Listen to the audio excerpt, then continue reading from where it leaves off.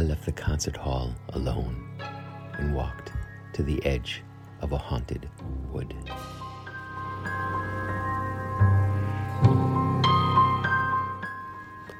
I went into the wood that night. It was dark, wet, winded. The wind was blowing branches in my face, twisting up between my legs, causing me to fall.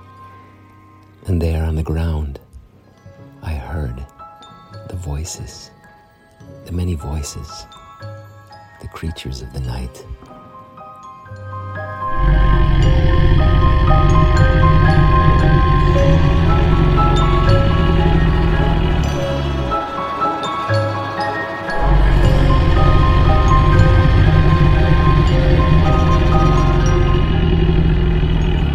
Were they? Why were they here? Where did they come from? I looked to see if faces were there, eyes. I could see nothing. I could only hear them, haunting, pushing into my head, forcing their thoughts. I wanted to get out. I wanted to stand and run, but I couldn't. The branches were tangled up around my legs. I had to lay there and listen.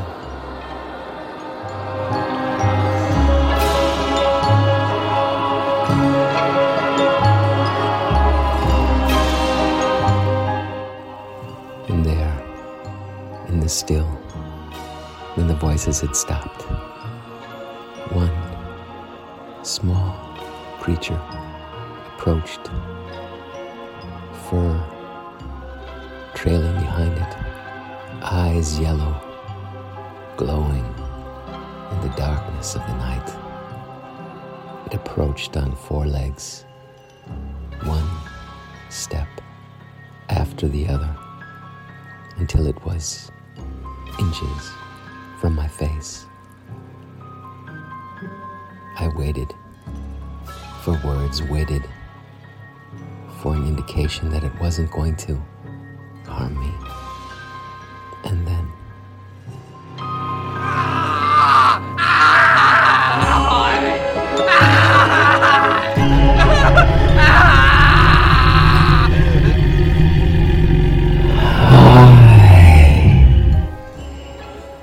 I'm Harry. I'm looking for a friend. Could you be my friend? I've been looking for years, but could you be my friend?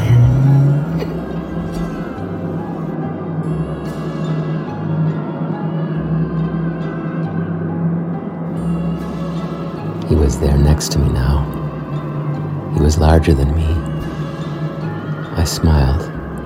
I nodded, but I could not speak. And soon he covered me with his fur.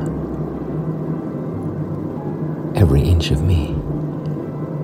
And to my feet, over my head and face, I allowed Harry to become me.